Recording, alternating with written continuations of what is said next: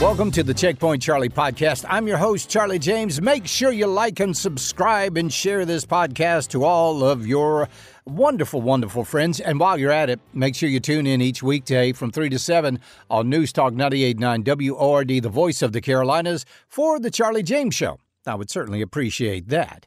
Well, there was a communist, an Italian communist named Antonio Gramsci, and he talked about the long march through the institutions. Now, what was he talking about here? He was talking about how to make sure that communism infiltrated not only Italy, but also every country on the globe, every single one, including the United States of America. And this has been the modus operandi of the communist really since the communist began. Complete and total takeover, either through military means with war or through what Gramsci called the long, slow march through the institutions. And that is where we are right now. This is not something that is planned for the future. This is something that is happening right now before our very eyes. The long, slow march through the institutions. Now, that tells us one thing. They know that the march was going to be long, and they knew that it was going to be slow, but they were willing to do that. I said on the radio a couple of days ago that evil is patient, if nothing else. Evil is patient, and communism is absolutely evil. We all know that. There hasn't been a successful communist country that has ever been in existence where everybody can look to and say, oh, those were really good times, because communism never brings good times. So where are we now? Well, if you just take a look at some of the things that have happened recently, remember during the George Floyd summer of violence that we had, remember the Capitol Heights Autonomous Zone? This was a microcosm of communism where radicals took over sections of Portland, sections of Seattle, and other liberal cities and roped them off and basically had their own little country. And like I said, it was a microcosm because they also had their little form of government, which was communism. But what the media never really picked up on was the rules that were imposed in these autonomous zones.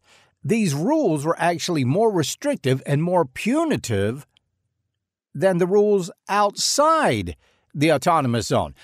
But that's just how communism does. Because, you see, it's all about the revolution. And that's what Gramsci was talking about, the revolution. In his book, American Marxism, Mark Levin tells us that the revolution never ends. There is no sunset on the revolution. It is always in place. It is always moving forward. What are you revolting against? I don't know, but long live the revolution. That's just the way communism does. There always has to be a struggle. And as long as there is a struggle, then there is a need for communism. It's amazing, isn't it? They're struggling against something, and they don't even know what they're struggling against. Because their quote-unquote leaders always tell them that their plight, their troubles, their poverty is always someone else's fault. It's never their fault. It's always someone else's fault. I remember Maduro down in Venezuela. It was an amazing visual moment. Maduro was telling the people in Venezuela that they had to tighten their belts. That's right. I know people are hungry in Venezuela, and I know people are eating out of dumpsters in Venezuela, and I know people are even eating their pets in Venezuela. But you, Venezuelans, you have to tighten your belts. And while he was making that statement, he reached over on his desk, and he picked up a beautiful empanada, and he took a big, healthy bite.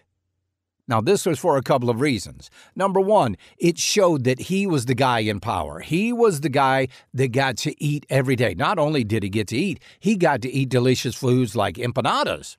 He wasn't digging through dumpsters. He wasn't looking at his pets with a hungry eye. No. He was well fed. He was in charge. It was quite a statement. Mainstream media did not pick up on that for obvious reasons. So, So again, let's get back to where we are now. Because now the left, i.e. the communists, are really making their way through our institutions. We've already seen it in academia. That's been the number. Well, first of all, we've already seen it in politics. I mean, we've got active communists. I mean, look at John Brennan. He is an active communist, and he was the head of the CIA. Go figure that one out, right? Communists have infiltrated the United States government in a big, big way. We've even got a communist party here in the United States. How about that? Bernie Sanders even calls himself a quote-unquote Democrat socialist, whatever that means. Socialist is the key word there, and Democrat, so you're actually being quite redundant. But again, communism is becoming normalized in America. Now just think about all of the wars that we sent young men across the seas to fight to eradicate communism.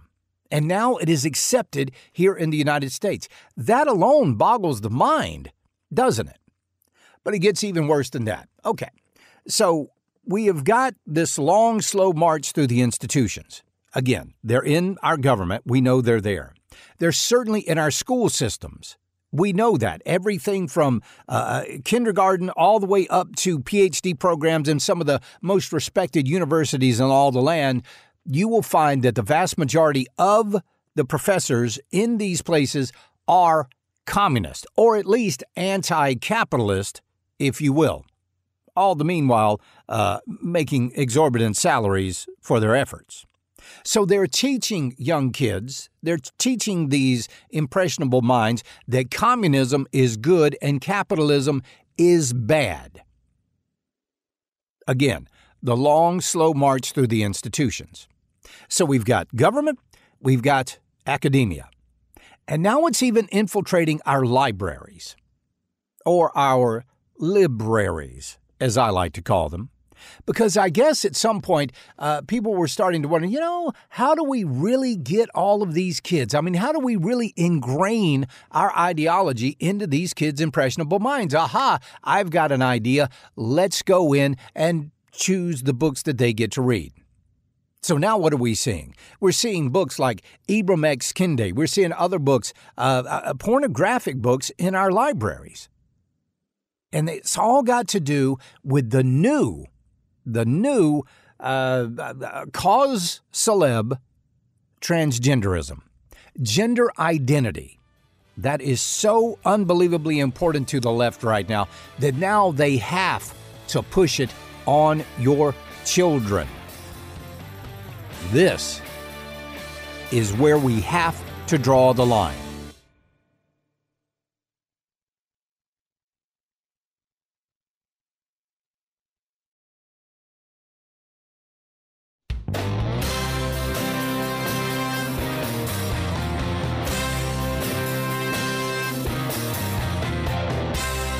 Don't you ever wonder why it is so unbelievably important for the left to get to your kids? I mean, remember when they just wanted trans people to be accepted? Or trans people to have rights? Or trans people to this? No. It's gone so far beyond that now. Now you have to accept transgenderism. You have to, because if you don't, you are a bigot. And if you don't want your children exposed to transgender ideology, then you are also a bigot. That's right. That's what they call you. I don't care what they call me. I know you don't either. But that's what they call you. You're a bigot. Oh, you don't want transgender library books in school? You're a bigot. And now the National Library Association and many other libraries all throughout the land, they are putting these books on transgender ideology in the children's sections of our libraries. This is for the kids to read.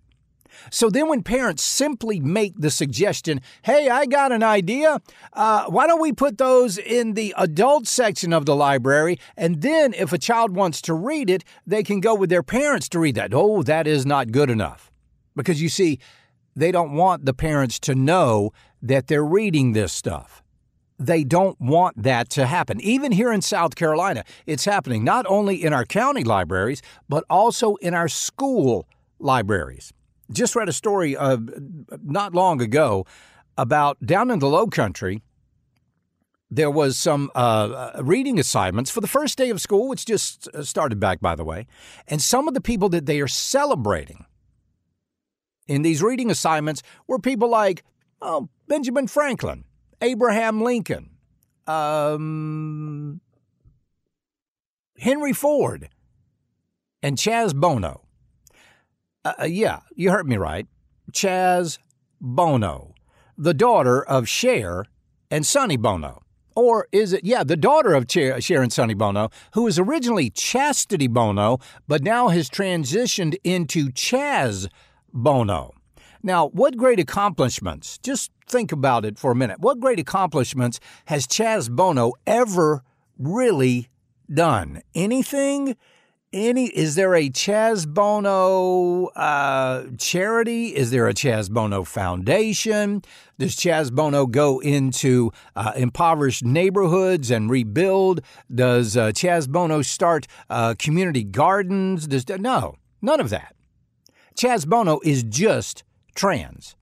That's all you need to be considered a hero in our society. You just have to be trans. Can I be gay? Nope, not good enough. How about lesbian? Nope, not good enough. You have to be trans. Trans is the new buzzword. I mean, look at Dylan Mulvaney, who was, what, I think he said about, it's a he. 500 days ago, he started this transition into girlhood.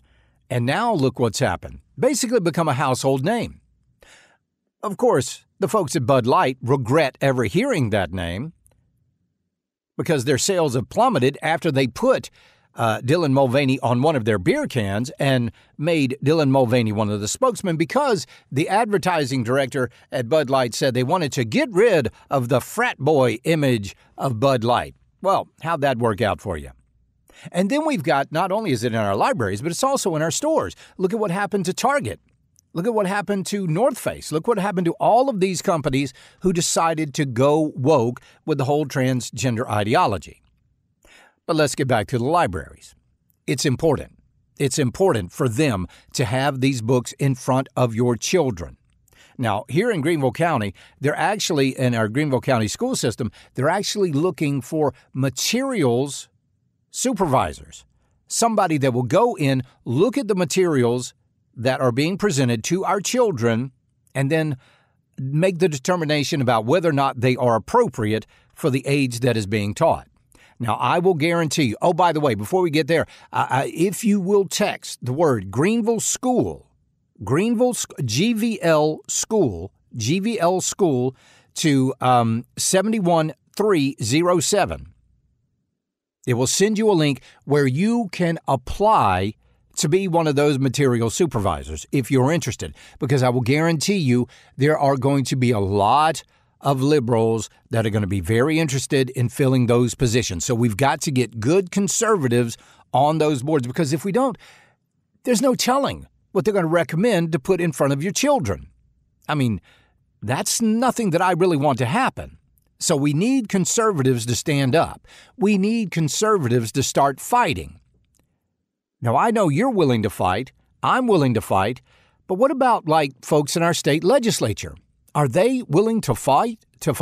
I mean, I remember it wasn't long ago when Nikki Haley was governor that Lee Bright put forward a bill. Remember the bathroom bill that was so big in North Carolina? And they were talking about boycotting North Carolina, and the Charlotte Hornets were blah, blah, blah, because they said if you're a male, biological male, hate to use that word, but if you're a biological male, you use the men's bathroom. If you're a biological female, you use the women's bathroom, and there will be no mixing of the genders.